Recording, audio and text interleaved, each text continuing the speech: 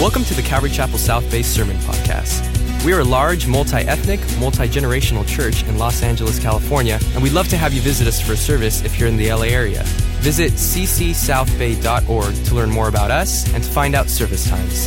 If you have any questions, shoot us an email at hello@ccsouthbay.org. Enjoy today's sermon, and we hope to see you at church soon. All right, Hebrews chapter 10, 1 John chapter 3, Matthew chapter 21. Let's ask the Lord one more time to bless our study. Father, we need you to be able to understand Scripture.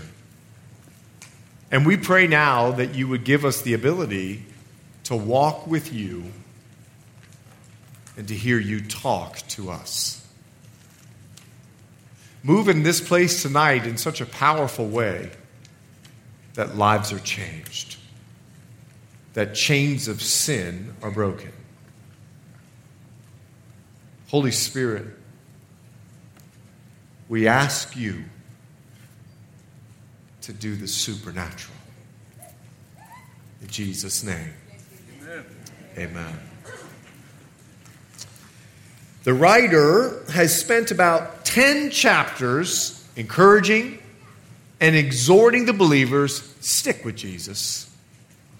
First 10 chapters, stick with Jesus. Why would you go anywhere else? Why would you turn from the Lord because of tribulation or trial? Stick with Jesus. And now in chapter 10, the book's taking a turn. And now what he wants to talk about, convinced that they're going to stick with Jesus, we talked last week, the book is going to discuss the lifestyle that people of faith should have. And he calls this lifestyle, if you remember, the new and living way. It entails having an intimate relationship with God. Let us draw near, he said. It entails being steadfast in the faith no matter what's going on. He said, let us hold fast. Don't let go of Jesus no matter what. He said, listen, in this new way, in this new lifestyle, this living way, purpose to come to church to inspire others to walk by faith. And I encourage you guys last week, come 15 minutes early, stay 20 minutes later. Don't let church be for what you can get out of it, but give to others and let's inspire each other, let's spur each other on towards love and good works. Now this new way of living, it's going to protect us. Because the writer has been warning us of apostasy, leaving the faith.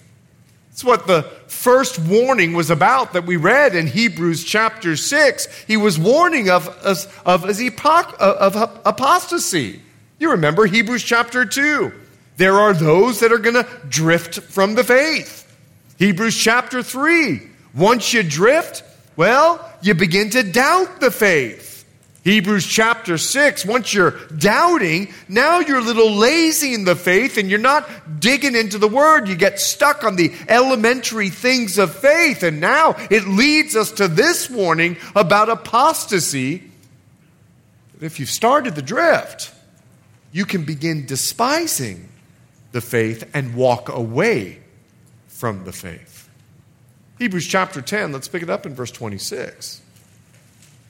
For if we sin willfully after we've received the knowledge of the truth, he's speaking to a believer. If we sin willfully after we receive the knowledge of the truth, there no longer remains a sacrifice for sins, but a certain fearful expectation of judgment and fiery indignation, which will devour the adversaries. Now, if you stop there for just a moment and you read, for if we sin willfully, some of us get a little concerned going, wait a second, I sinned today. If that's you, just go ahead and raise your hand. That's okay, you don't have to tell me. If we sin willfully, isn't all sin willful? Think about it for just a moment. People come to me all the time and they say, I'm struggling with this sin or I'm struggling with that sin. It's not a struggle. Sin's a choice. You don't struggle with it. You just choose what you desire. There's no struggle. It just becomes a preference. I want to sin. It's a willful act. That's why Paul says we're in the fight of faith. We're making choices every day. Every single day we're making a choice whether we are going to walk in our flesh or we're going to walk in the Spirit. And we've got to go to war with the flesh because it's constantly calling out to be satisfied. You ever been hangry? Anyone? Bueller? Ever been hangry? Have you ever been driving home in traffic and it's 6:30 and you're late for work and you miss lunch? Someone cuts you off and the next thing you want to do is bless the Lord, oh your soul. Hangry. When flesh says, I'm hungry, feed me. And maybe it's not food. Maybe it's a relationship. Maybe it's a premarital sex. Maybe it's, well, you can name whatever your hunger might be, but we're at war with the flesh. So we've got a purpose to stay in the battle. We've got a purpose to walk by faith and walk in the Spirit and not fulfill the lusts of the flesh. But this particular sin that he's speaking of is not our sin fight. It's not the war that we've got going on with the flesh. The sin that he is speaking of is one of apostasy. It's the same sin that he communicated back to us in Hebrews chapter 6. You see, these people were at one time, verse 26, they were one-time believers. They received the knowledge of the truth. They took in the Lord Jesus Christ. But now, verse 27, they were adversaries of the faith. They were opposed to the faith. And can I tell you that one of the characteristics of an apostate is willful sin in their lives. They no longer care about the holy lives that Jesus has called us to live. In fact, turn with me to 1 John because I believe this is a warning for every believer that sits in here. 1 John chapter 3, I'm going to pick it up in verse 6. 1 John chapter 3, take a look at verse 6. Whoever abides in him does not sin or doesn't have the practice of sin. Whoever sins has never seen him or known him. Whoa, John. Now remember, John is speaking to believers. In fact, if you just look up at chapter 3, verse 1, he says, behold what manner of love the Father has bestowed on us, that we should be called the children of God. And what he's saying of a child of God is that a child of God does not have the practice of sin. Going on, verse 7. Little children, let no one deceive you. He who practices righteousness is righteous, just as he is righteous. He who sins is of the devil, for the devil has sinned from the beginning. For this purpose, the Son of God was manifested, that he might destroy the works of the devil. Whoever has been born of God doesn't sin, for his seed remains in him, and he cannot sin because he has been born of God. Look at verse 10. In this, the children of God and the children of the devil are manifest. Here's how you can know a child of God. Here's how you know a child of the devil. Whoever does not practice righteousness is not of God. In other words, they're practicing sin. Nor is he who does not love his brother. Gang, did you let that sit with you for just a minute? Because someone who commits the willful sin of apostasy, they are filled with willful sins in their life. They are practicing sin. And so, believer, we've got to take a little evaluation of our life and be careful not to have the characteristic of apostate, where you know it's sin and you run towards it. where you give in to the flesh and you make it a practice of your life instead of fighting the fight and conquering the battle and knowing that faith is the victory. If you continue to live in this choice of sin, that's the characteristic of an apostate, not a believer. So do you want to be the child of God? Well, the child of God puts into practice righteousness. Now, this in no way, shape, or form says that we don't sin. No. The practice of sin, where we are going about and we're living for sin instead of living for God. Now, for the apostate, the writer says back in Hebrews, if you go back there with me, there no longer remains a sacrifice of sin. You see, the writer has already proven that Jesus was the final sacrifice to sin. He satisfied the debt of God when he died on the cross. So he's letting the first century Jew know you can't go back to sacrificing bulls and lambs thinking that that's going to save you. You can't leave Jesus. He was the final sacrifice. God no longer works like that. That's the old covenant, the sacrifice of lambs and bulls. Now we're living in the new covenant. And the new covenant is a more excellent way because Jesus brought a better sacrifice. Jesus brought a better covenant. The point that he's making is very clear. The only thing an apostate has to look forward to is judgment. Now, we know what an apostate is. It is someone that purposefully leaves the faith and does not return to Jesus before their death. But what I love about our Savior is that he will plead with that person as long as they have breath. Hebrews chapter 10, verse 28. Anyone who has rejected Moses' law dies without mercy on the testimony of 2 or 3 witnesses. Now, we've got to remember that he is writing first century Hebrews, first century Jews, who are very familiar with the Old Testament. We're not that familiar, but what he's trying to do is prove his point with Scripture from the Old Testament. Now, I want to take a commercial break for just a moment. It's Romans chapter 15, verse 4.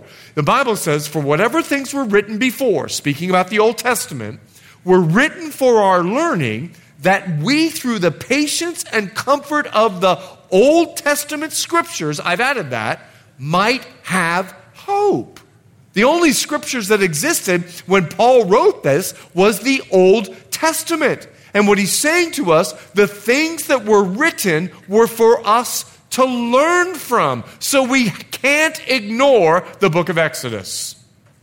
We can't ignore the book of Leviticus or Deuteronomy or Isaiah. They have got to be a part of our devotional life. Don't avoid the Old Testament. I heard a mega church pastor say that the Old Testament is no longer relevant for our 21st century world. We must preach from the New Testament. Well, I'll go back to what St. Augustine said long before this megachurch pastor. The New Testament lies hidden in the Old, and the Old becomes manifest in the New. We can't ignore the Old Testament. In order to understand and learn the New Testament, well, take a look at Numbers chapter 15, and now we'll be enlightened to what he's talking about, Moses and the 2 or 3 witnesses. What in the world is he saying? It goes all the way back to Numbers. Take a look. You shall have one law for him who sins unintentionally. In other words, they didn't mean it. And for him who is native born among the children of Israel, and for the stranger who dwells among them. But the person who does anything presumptuously or a willful sin, whether he's native born or a stranger, that one brings reproach on the Lord. He should be cut off from among his people, because he has despised the word of the Lord and has broken his commandment. That person shall be completely cut off. That means capital punishment. His guilt shall be upon him. Whoa! Anyone that willfully refused to obey the law of Moses and was proven guilty by 2 or 3 witnesses, capital punishment. Did you see that?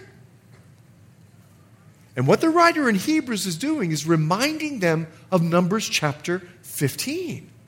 He's comparing the old covenant to the new covenant. And now in verse 29, he says this in the comparison of how much worse punishment, than besides death, cut off from your people, of how much more worse punishment do you suppose will be thought worthy who has trampled the Son of God underfoot, counted the blood of the covenant by which he was sanctified a common thing, and insulted the Spirit of grace? You see, what the writer is doing is comparing the old covenant to the better new covenant. But there's something and a characteristic of God that I want us to understand before we dig into verse 29. I'm going to take you to a parable that Jesus says, and it gives a character of God. Come with me and go with me to Matthew chapter 21. Now, let me say, as before we go into this, have you ever ministered to someone who's struggling with alcohol? Don't raise your hands.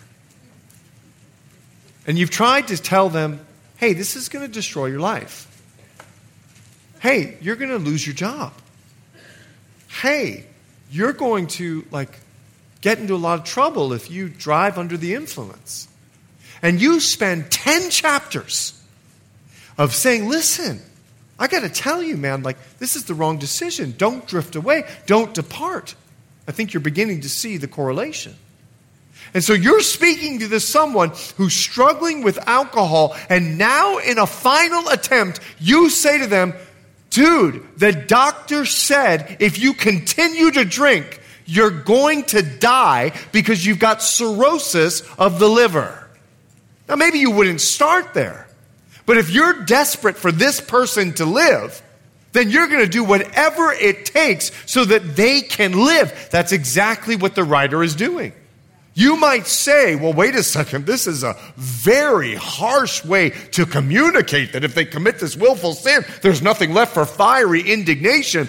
The writer has spent 10 chapters trying to say, dude, give up the alcohol. Now in a final attempt, he's saying, listen, if you don't come back to Jesus, you're going to die. And you're going to be separated from God. Matthew chapter 21, would you look now at verse 33? Jesus, he's telling a parable. Matthew chapter 21, verse 33.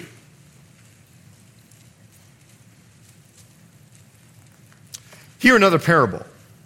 There was a certain landowner who planted a vineyard and set a hedge around it, dug a wine press in it, and built a tower.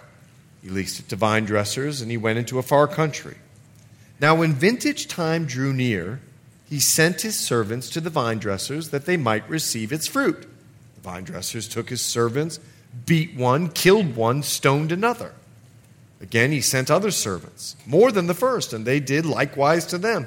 Then last of all, he sent his son to them, saying, they'll respect my son. I think you're beginning to see the point. But when the vine dressers saw the son, they said among themselves, this is the heir. Come, let us kill him and seize his inheritance. So they took him and cast him out of the vineyard and killed him. Therefore, when the owner of the vineyard comes, what will he do to those vine dressers? One of the disciples answers and said, he'll destroy those wicked men miserably and lease his vineyard to other vine dressers who will render him the fruits in their seasons. You see, the writer is making a differentiation between the old covenant and the new. And if you broke the law of God in the old covenant, capital punishment. You were to be cut off from your people, and the way that you were cut off was through capital punishment. Well, what could be worse than capital punishment? See, in this context, we need to see a character of God. Would you look again at verse 41? He'll destroy those wicked miserably. Go back with me, if you would, to Hebrews, keeping that in mind. Keeping that in mind, go back with me to Hebrews. It's clear in Matthew 21 that God judges those that killed his son. It's very clear. That was part of the old covenant. Now in the new covenant, he says there's a worse punishment than capital punishment. You see, the old covenant demanded the death penalty, whereby you were separated from the people by death. But choosing to reject the new covenant is worse, because you'll be separated from God for an eternity. It's a worse punishment. And he gives 3 reasons why this punishment from God is given to you. The first is, they've trampled the Son of God underfoot. Trampled the Son of God underfoot. In other words, they treated the King of Kings like a doormat instead of a king. I want you to go to England. And I want you to walk into Buckingham Palace. And then I want you to take your shoes off. And as you're meeting Prince Charles, instead of bowing or shaking his hand, I want you to step on him. I want you to throw him down and step on him. Do you know what would happen to you in a matter of moments? The security guards would come and deal with you violently. If you treated the King of England by stepping on him like a doormat, throwing him down and stepping on him, the natural response of the security would be to deal with you. Now imagine you're God's son, the King of Kings. You throw him down and you just stamp on him. And God goes, oh, that's okay. No, God says that's not okay. Second reason he gives is this. They counted the blood of Jesus common. Now let me explain what that means. What he's saying here is that Jesus' blood is no different than the blood of a bull or the blood of a lamb. And God says, no, that's not true. He's my son. In our day, it would be like saying, well, Muhammad has words of life, and so does Buddha, and so does Confucius. I mean, why can't I follow with them? Why can't I just go to heaven by following one of them? No. You're counting the blood of Jesus common. He's the Son of God and gave his life for you, and he said that he is the only way. So you can't say when he says that he's the only way that there's another way because a man says there's another way. That would make Jesus common, but he's not common. He's the Son of the living God. But we're going to camp out in this last one. Take a look. Not only trampled, not only counted common, but insulted the Spirit of grace. Now, the Spirit of grace is another term for the Holy Spirit. Zechariah chapter 12, verse 10. Zechariah chapter 12, verse 10. And I will pour out on the house of David and the inhabitants of Jerusalem the Spirit of grace, so the Holy Spirit, and supplication. Then they'll look on me whom they pierced. Yes, they will mourn for him as one who mourns for his only son, and grieve for him as one grieves for a firstborn. We know the responsibility of the Spirit is to convict the world of sin. So when Zechariah says that God is going to pour out the Spirit of grace, he's going to give the favor of the Spirit to the Israel nation in these last days so that revival can break out, he's referring to the work of the Holy Spirit. So can I tell you something that God knows about us? God knows our human condition. He knows we're human. How many made mistakes today? How many made mistakes today? Anybody? Okay. How many of you were convicted when you made the mistake? So I'm hoping every believer raises their hand as well. If you didn't raise your hand, we're going to offer you salvation at the end of this. You see, God knows our human condition. So he gave us the Spirit of grace. In other words, he gave us the favor of having his Spirit in us. He knows we're human. So he gave us the favor of having his Spirit in us. Now, take a look at this scripture. It's John chapter 16, verse 13 and 14. However, when he, the Spirit of truth, has come, he'll guide you into all truth, for he will not speak on his own authority, but whatever he hears, he'll speak, and he will tell you things to come. He will glorify me, for he will take of what is mine and declare it to you. You see, in this verse, we see the role of the Holy Spirit in your life. The Spirit's job is to glorify Jesus in you. That's his job. That's his role. So the Bible says he's the Spirit of truth. He's leading us and he's guiding us. He's constantly leading us to glorify Jesus in our lives. But we have a free will. We get to make choices. And the Bible says that we can resist the Holy Spirit. It's Acts chapter 7, verse 51. You stiff-necked.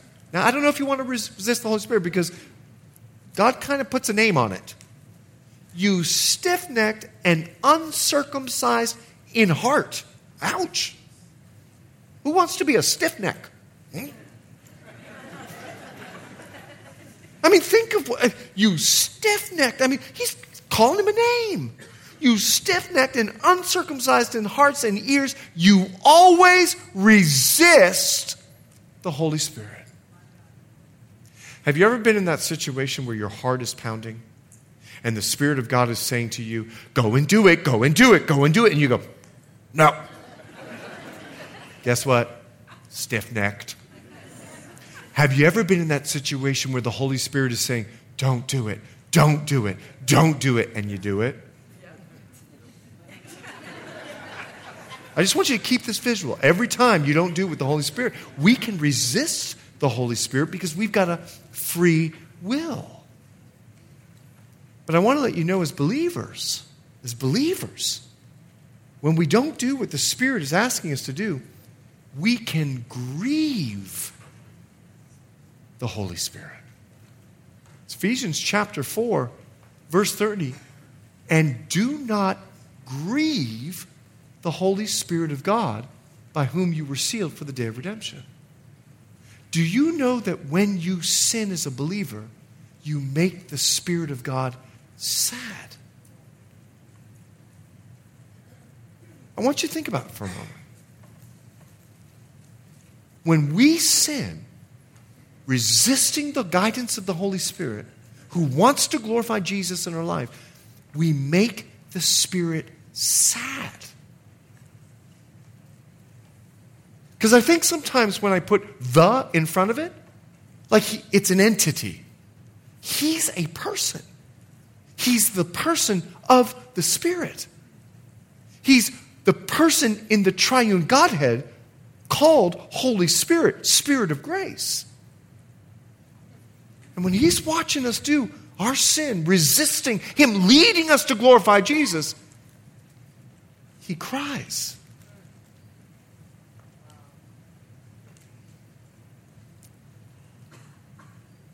In 3 John 4, the Spirit tells us something. He says this, I have no greater joy than to hear my children walk in truth. I'm a parent. I get this. Timon, he's at Cal Baptist. He's already got a Bible study that he started. I'm telling you, I told him, I'm like, all you need is a mission trip and take an offering. You're going to be a small church there in Cal Baptist. I love it. I mean, he is just rocking it. And I can't tell you when his friends are going out and doing the freshman college thing and my son is saying no, I have no greater joy than to hear that Timon is walking in truth. But can I tell you something else as a parent? There's no greater sadness when your children don't walk in truth. Those of us who have had kids that are not walking in truth, you know you can actually you can feel it now. What you feel right now is what the Spirit feels. when you don't walk in truth.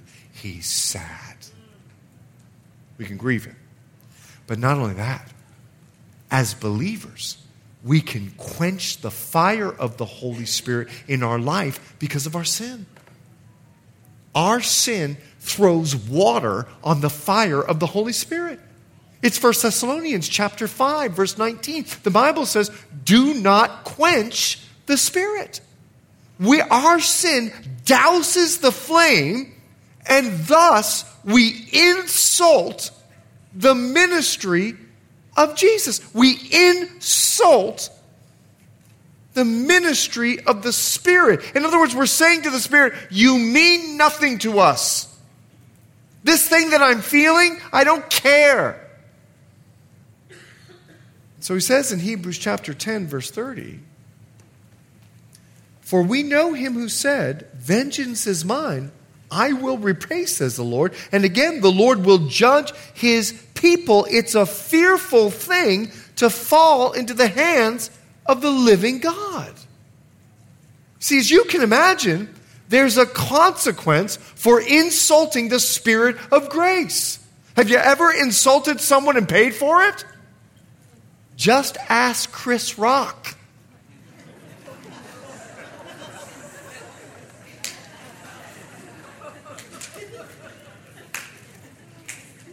As he stood up there and insulted Jada Pinkett Smith, just ask Chris what happened when he started insulting his... Now, I'm not condoning what Will Smith did, but in the flesh, whenever we're insulted, that's what can happen.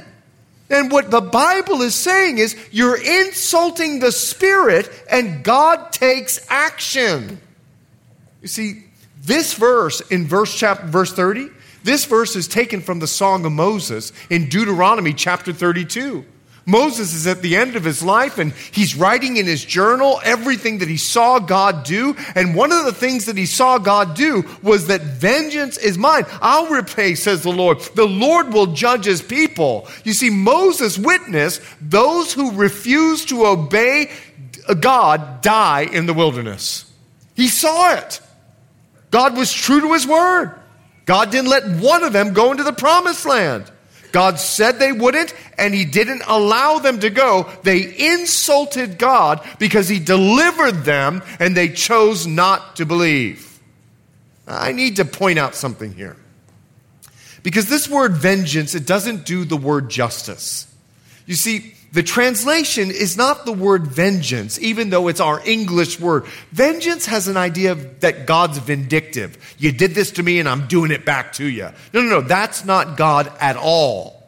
This Greek word, it doesn't indicate anything that God is vindictive with vengeance, but he's just. And he's executing justice. Since you have refused and resisted my Holy Spirit and insulted my gift of grace, then justice will be served in your life because of the choice that you made. That's heavy. So heavy that while the writer is thinking of it, he says it's a fearful thing to fall into the hands of the living God. See, God is able to execute judgment because you've rejected his Son. There's only one way to heaven, not two. He's speaking to the apostate, and he's saying, if you don't return, he is sending a very hard warning. Listen, if you're talking to an alcoholic and you're trying to get them to change, you're going to do whatever you can because you don't want them to die. It's exactly what he's doing here because he cares for them. He wants them to live, and he's sending this strong rebuke. You either accept God God's way or you accept God's judgment for your life. And wouldn't you rather choose to accept God's way? And instead of falling into the hands of the living God, why not fall into the arms of a loving Savior? Amen. You see, as long as you have breath, you can return. Amen. There's a forgiveness of sin. Even if you are living in the practice of sin, even if you've resisted the Holy Spirit, even if you are walking in sin, today, if you hear His voice, don't harden your hearts. Today is the day of salvation. You can choose to change today. I prefer to fall into the arms of a loving Savior. I pray you do as well. Well, this has been heavy. And so what the writer does, he turns his tone, just like he did in Hebrews 6, after that heavy communication, and now he begins to encourage them. He has given them a great exhortation, but now he wants to give a great edification. He wants to build them up. He wants to encourage them to press on. Take a look at verse 32. But recall the former days in which after you were illuminated, you endured a great struggle with sufferings. He says, hey, gang, I want to take you down memory lane. Remember when you were first saved? He calls it when you were illuminated, when you came to the light, where you left the kingdom of darkness and you walked and God delivered you into the kingdom of light. Do you remember when you first got saved? I want to take you all the way back to when you first got saved. It's 1 Peter chapter 2. 1 Peter chapter 2, you'll see it on the screen, verse 9. You're a chosen generation, a royal priesthood, a holy nation, His own special people, that you may proclaim the praises of Him who called you out of darkness into His marvelous light, who were once not a people, but are now the people of God, who had not obtained mercy, but now have obtained mercy. How many of you are thankful that you've obtained the mercy of God? Like, how many of you were really good sinners? Like, you don't need to clap. I don't want you to clap about it. But like, you were a good sinner. Like, you were a rotten sinner. And then you came in contact with Jesus, and your life was forever changed. Amen. And what the Bible is trying to communicate is that we don't go back to practicing sin. We go into a practice of praise. We give God the glory with our lives when we choose to follow His Holy Spirit. We belong to God. We become the people of God. And we're not going back to the practice of sin. We're going to go to the practice of praise with our lives. And let me give you one way to praise. It focuses around the one Holy Spirit. Don't resist His Spirit. Listen to Him when He's talking to you. When He says don't. When He says do. Don't resist His Spirit. Another way to praise is purpose not to grieve the Spirit. Don't make Him sad. Give Him joy as you choose to walk in truth. And then don't quench the Spirit, the fire of the Spirit in your life, with repetitive sin. This is the way that we can praise God. We've been called to praise into the illuminated kingdom of light. But now He then, in the same verse, introduces us to what the new and living way requires. We've been called into a new and living way. And He gives us a character of that new and living way. Look again, if you would. You were illuminated. You endured a great struggle with sufferings. Endurance. I think I've told you all before, but in 1988, actually it began in 1985, I began to train for the Olympics. I was a swimmer, and I began to train for the Olympics. I was Bahamian for the Bahamian national team. And when I began training, I was swimming. I used to reek of chlorine. I was in the pool so much that when I would come to church, people would move away because they couldn't take the stench of the chlorine. My hair was green. I mean, you should have seen me. I was in the pool all the time. I wanted to go to Seoul, Korea in 1988 to swim for the Bahamian national team. Now, it's a whole long story. But when I started training, a good friend of mine gave me this verse. Take a look. It's 1 Corinthians chapter 9. Do you not know that those who run in a race all run, but one receives the prize? Run in such a way that you may obtain it. In other words, if you're in a race, you might as well run. You enter the race. And everyone who competes for the prize is temperate in all things. In other words, you got to go to be in a training. You can't have chocolate cake every single day and think you're going to win the race. I wish you could, but you can't. Now they do it to obtain, speaking of the world, to obtain a perishable crown, but we for an imperishable crown. Therefore I run thus, not with uncertainty. I'm not running like this. No, that's ridiculous. Thus I fight, not as one who beats the air, but I discipline my body. I bring it into subjection, lest when I have preached to others, I myself should become disqualified. He says, look, I'm in the race. I'm going to run to win. I'm not going to run to lose. I'm in the race. You see, when he speaks of a great struggle, this word great struggle in Hebrews chapter 10, verse 32, it speaks of a competition. You're in a race. You're in a competition.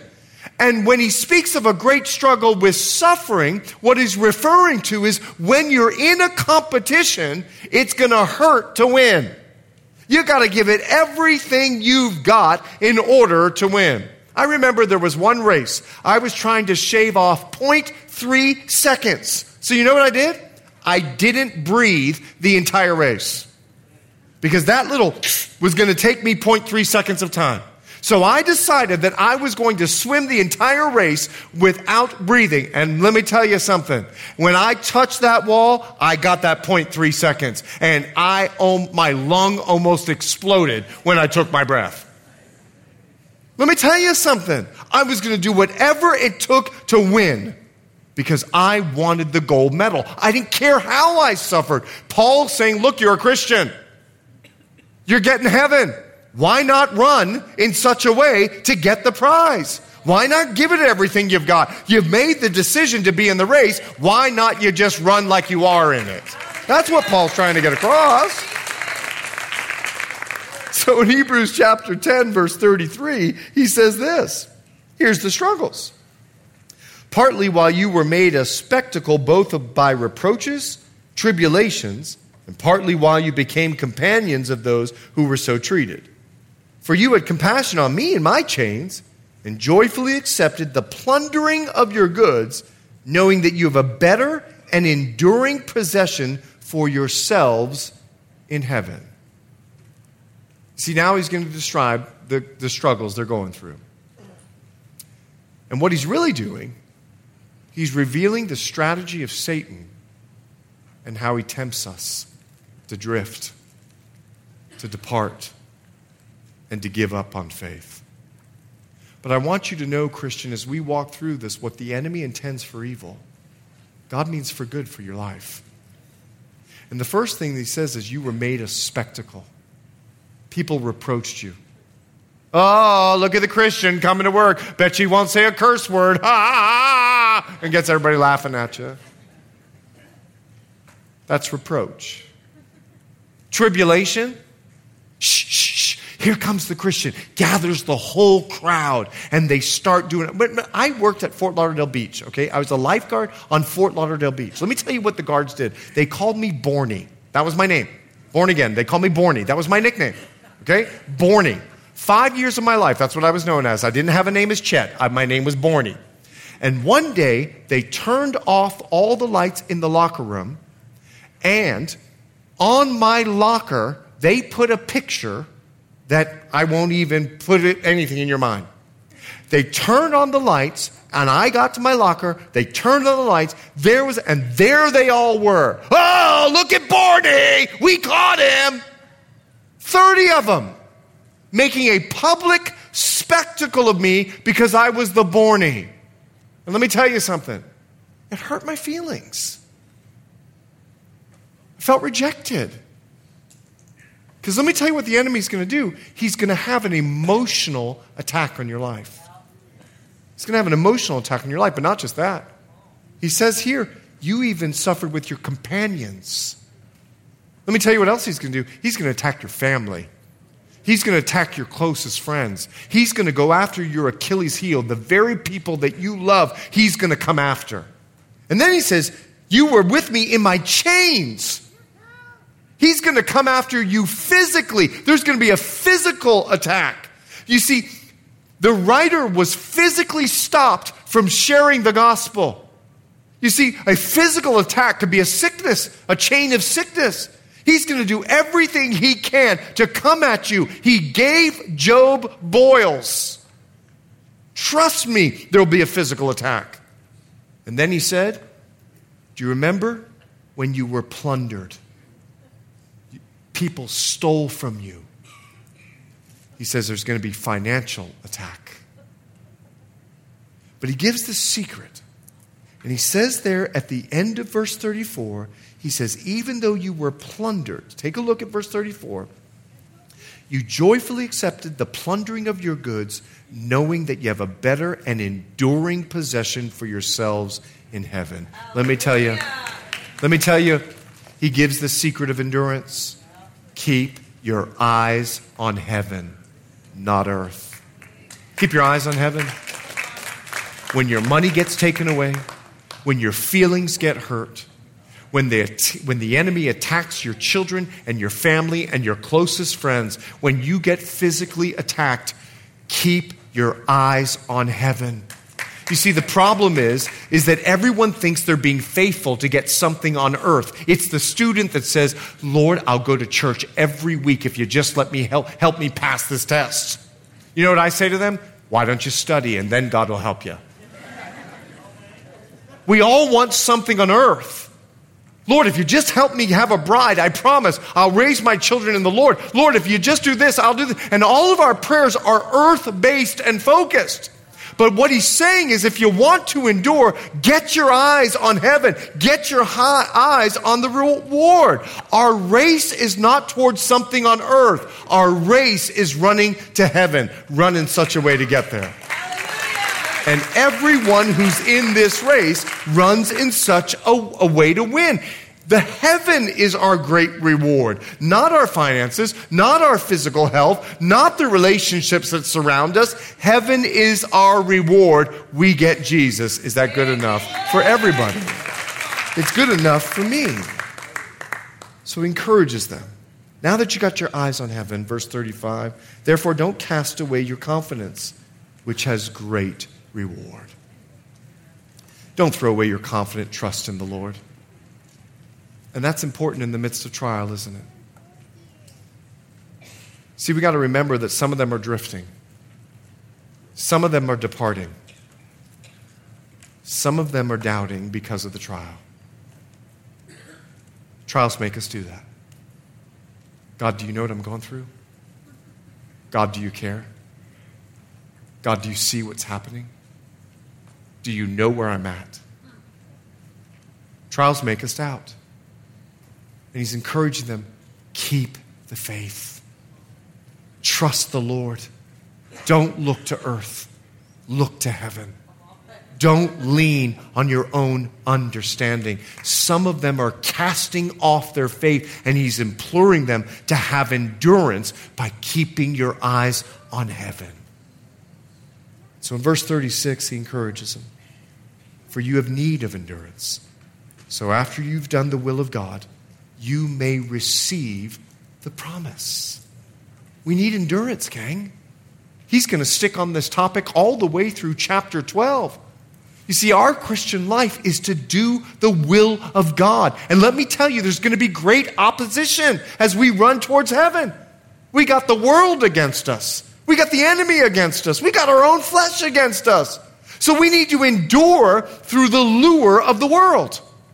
We need to endure through the temptation of the enemy.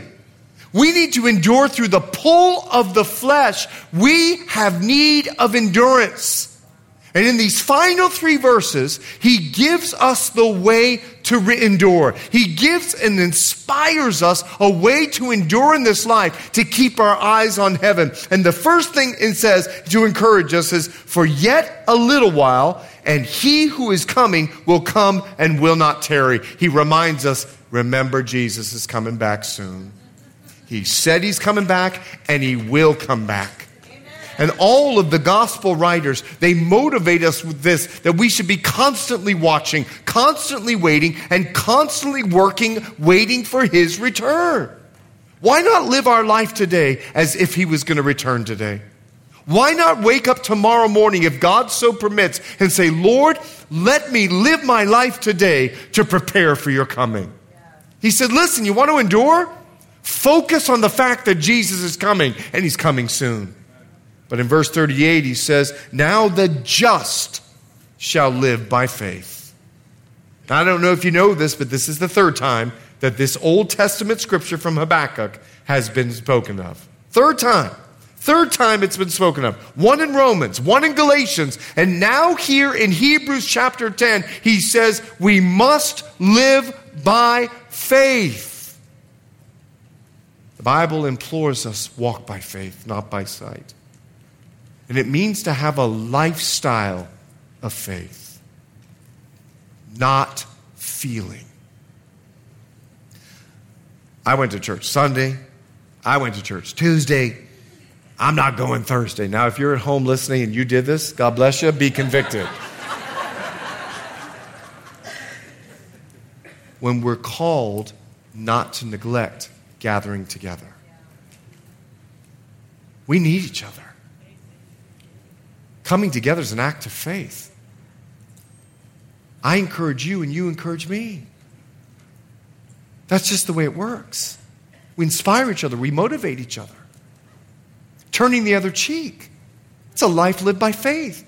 Going the second mile. And it's not picking and choosing when I do this. No, it's a lifestyle of what I've learned I live. So he says, listen, you want to endure? Just live by faith.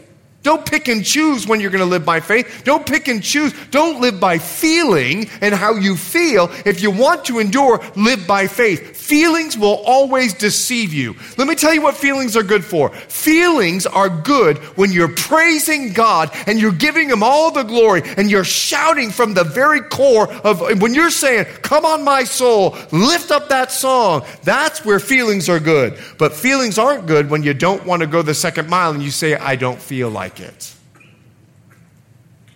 Finally, he encourages them with this. He says, but if anyone draws back, my soul has no pleasure in him. Because we're not those who draw back to perdition, but of those who believe to the saving of the soul. The evidence of the Spirit of God in us is that we don't quit. That's how we endure. We make the decision, I'm in the race, and I'm just going to keep running. Because there's no pleasure, he says, in people that quit. And we're not those people.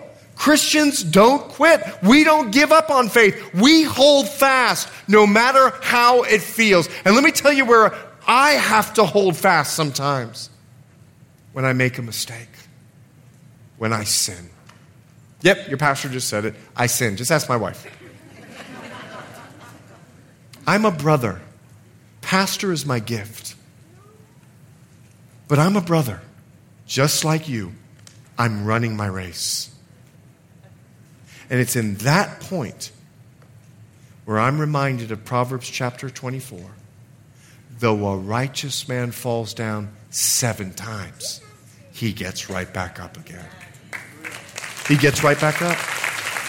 And the way I get up is I confess my sin to the Lord, and I trust that he cleanses me from all unrighteousness, and I get back up in my race. Let me tell you, Christian, the way that we endure, we just don't quit.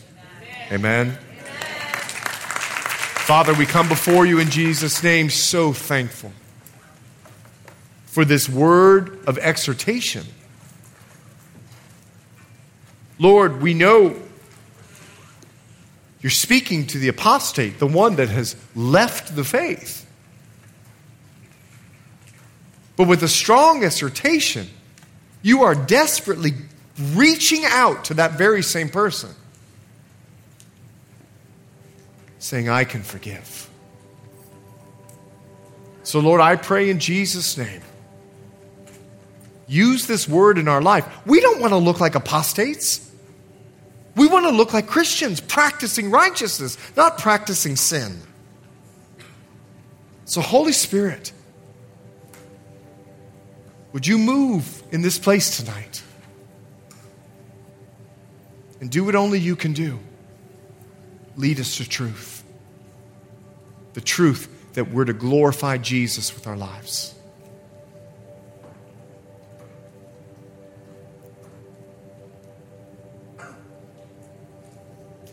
Some of you have fallen down.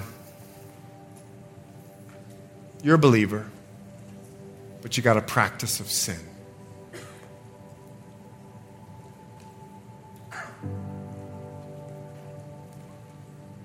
You've even given it the excuse, and now you call it your personality. You now say, it's just who I am.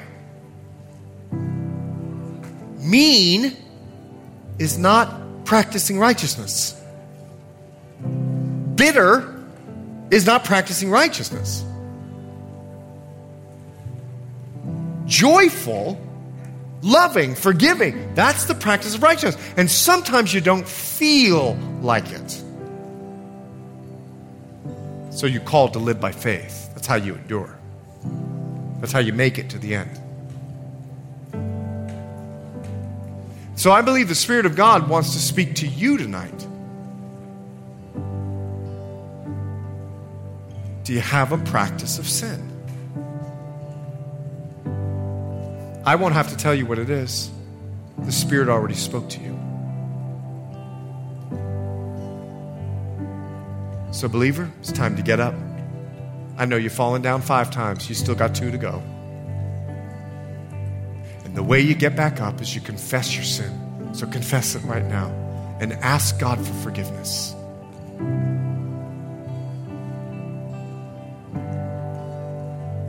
And when the Spirit speaks to you, don't do it. Don't resist Him. When the Spirit is leading you, don't grieve Him. When the Spirit is guiding you, don't throw water on Him. Quench the fire of His flame.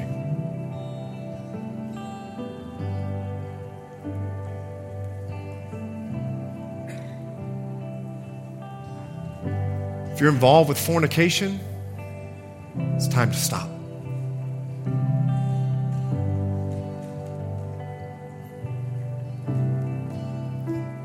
If your mouth is filled with filthy language, it's time to stop.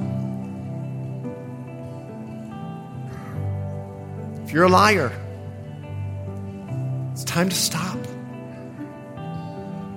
If you're mean and angry, a gossiper or slanderer, it's time to stop.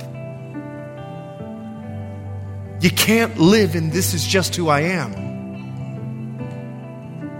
You can't say, this is my personality. Yield to the Spirit and let Him transform you. That's what He does. Thanks for listening, and we hope you were encouraged by today's message. If you have any questions or just want to check us out, make sure to visit us at ccsouthbay.org. God bless you guys, and we'll see you next week.